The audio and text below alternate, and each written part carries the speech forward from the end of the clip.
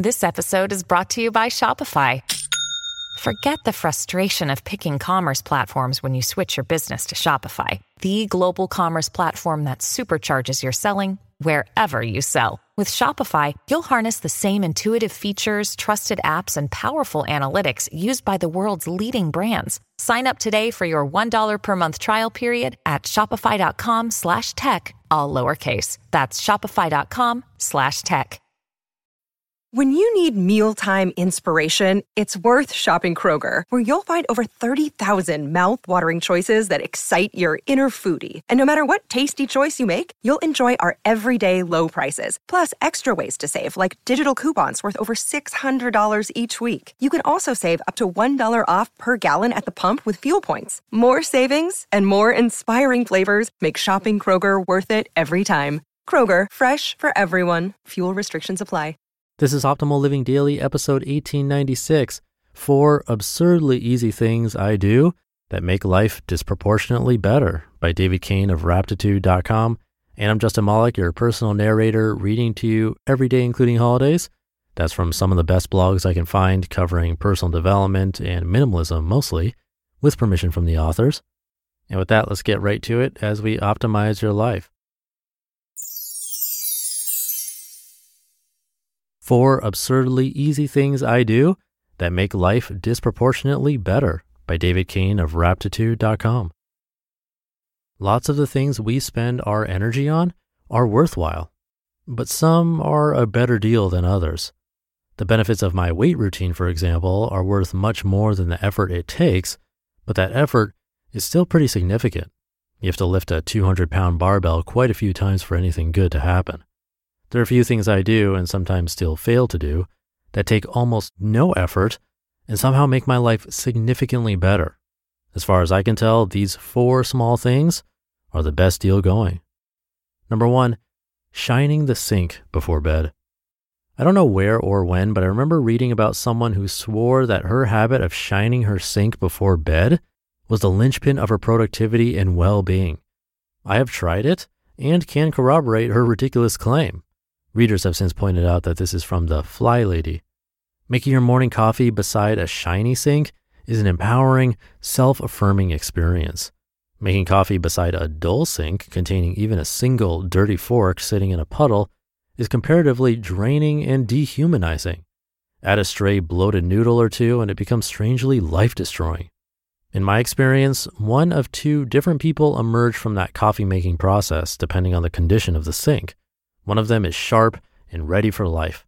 The other must fight his way to his desk from under some great existential weight, some grimy psychic debris that's inseparable from the maroon soup remnants that greeted him this morning. The sun is his enemy, not his ally, and all his work will be uphill today.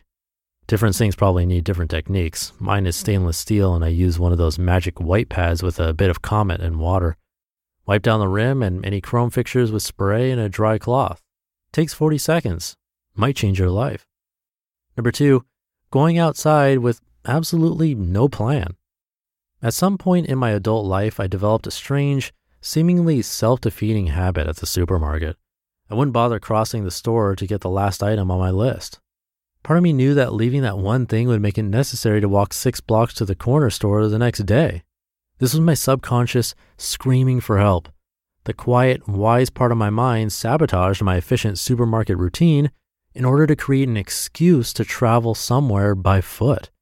I now see outdoor walking as an essential nutrient. It shouldn't require an excuse. What we need to excuse ourselves from is the kind of perverse post-industrial arrangement where it is even possible to spend a whole day without traveling any significant distance outside on foot. Fresh air and bodily movement are always healthy, of course, but to get the full, disproportionately worthwhile benefits of neighborhood walking, it is essential that you don't know where you're going. If you have a destination or even a regular walking routine, then you risk making the walking itself into a task, something to be done with, rather than something to do. When I step out of the building, I don't know if I'm going to turn left or right until I'm doing it. I've gone on hundreds of these destination-less walks, and a regular route has not emerged. It turns out my body knows how to create a closed polygon without my mind having to think about it. There's something life-affirming about any enterprise in which you rely on moment-to-moment intuition instead of planning, and it's just a walk, so you can't muck anything up too badly. At every corner, you just turn whichever way you feel like, or maybe continue straight ahead. Let your feet decide. You'll end up at home somehow. Number 3, sitting on the floor and doing nothing for a little while. Blaise Pascal famously said that all human miseries arise from our inability to do this. But I think it's really just an unwillingness. He's right about the arising miseries, though. Not knowing how to deliberately do nothing is a crippling disease that leads to bizarre, self-defeating phenomena like workaholism, cigarette smoking, rude smartphone behavior, and eventually war and pestilence. Sitting on the floor and doing nothing isn't exactly difficult, but it feels very foreign at first. We are so attuned to being constantly doing, acting, evaluating, and improving that to fully stop in this way feels almost as radical as turning off your ignition at a red light and putting your feet up, although it's a lot less disruptive to society. I'm sneakily suggesting some kind of meditation here, but the point is you can make your non-doing as formal or informal as you like. You can do it Zen style with a prescribed posture and technique, or you can just lean back and listen to the birds and the hum of the fridge for 8 minutes. I do this for 20 minutes a day, sometimes less, sometimes more. But even 5 minutes a day of being on the floor is more than worthwhile. Even 1 minute. Any amount of stopping, settling, and noticing that we can offer our goal-addled minds goes a long way. There's no reason to make it into a self-serious, mystical activity. Non-doing is very practical and simple, and often it's the assumed hyper-seriousness that drives people away from all forms of meditation. This let's not be uptight about it perspective is the basis for Camp Calm, which of course I think you should look into. You're just sitting on the floor, noticing what it's like to be sitting on the floor, maybe using a technique to further simplify it. If you do it for a week or two, you'll wonder how you ever got along without any dedicated floor time. Number 4, putting my phone over there. What a difference 4 feet makes. By over there, I only mean any location in 3-dimensional space that isn't reachable without getting up. On top of the bookshelf, on the nightstand in the bedroom, in that little bowl where you dump your keys and change. I suppose there are people out there who only pick up their smartphone with the idea of accomplishing some specific tasks, such as Googling a Jeopardy question or even using it to phone someone. But I'm guessing most of you have noticed that pulling out your phone can become a kind of reflex, a conditioned defensive maneuver triggered without deliberation by a boring or challenging present moment. Within seconds, you're in your familiar haven, cuddling with Reddit or Twitter, never having consciously decided to. This reflex is how I know it's time to give up on a TV series. When I notice myself reading tweets during the quieter scenes, clearly I'm wasting my time on this earth. I'm sure the strength of the impulse varies from person to person, but I know my own phone-related reflexes have become almost robotic. When I'm surfing the web on my laptop and a page seems to be taking more than 1 second, already my hand is searching for my phone to rescue me from the specter of having to exercise patience.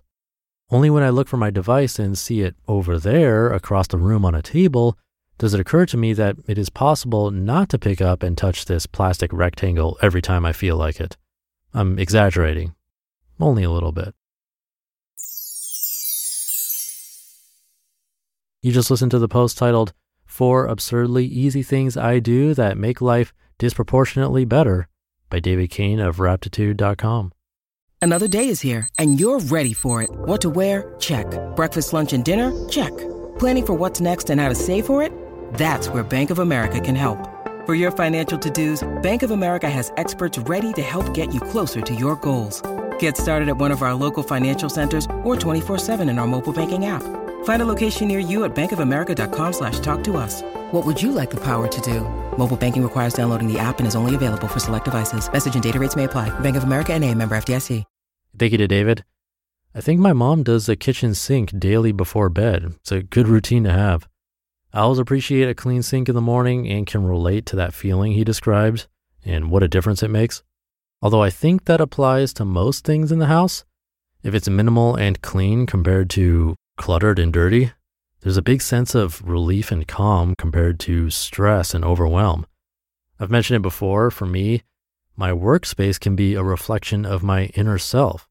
If it's like cluttered around my desk, then usually my brain feels cluttered too. And this might be a case of the chicken or the egg. I'm not sure if feeling cluttered in the brain causes my desk to get cluttered or it's the other way around. But for me, there's definitely a correlation there. And the kitchen is another one of those spots. But these really are easy to try. So if one stood out to you, try it out and see if it sticks. It can have a massive impact with a tiny amount of work, if you even want to call it work.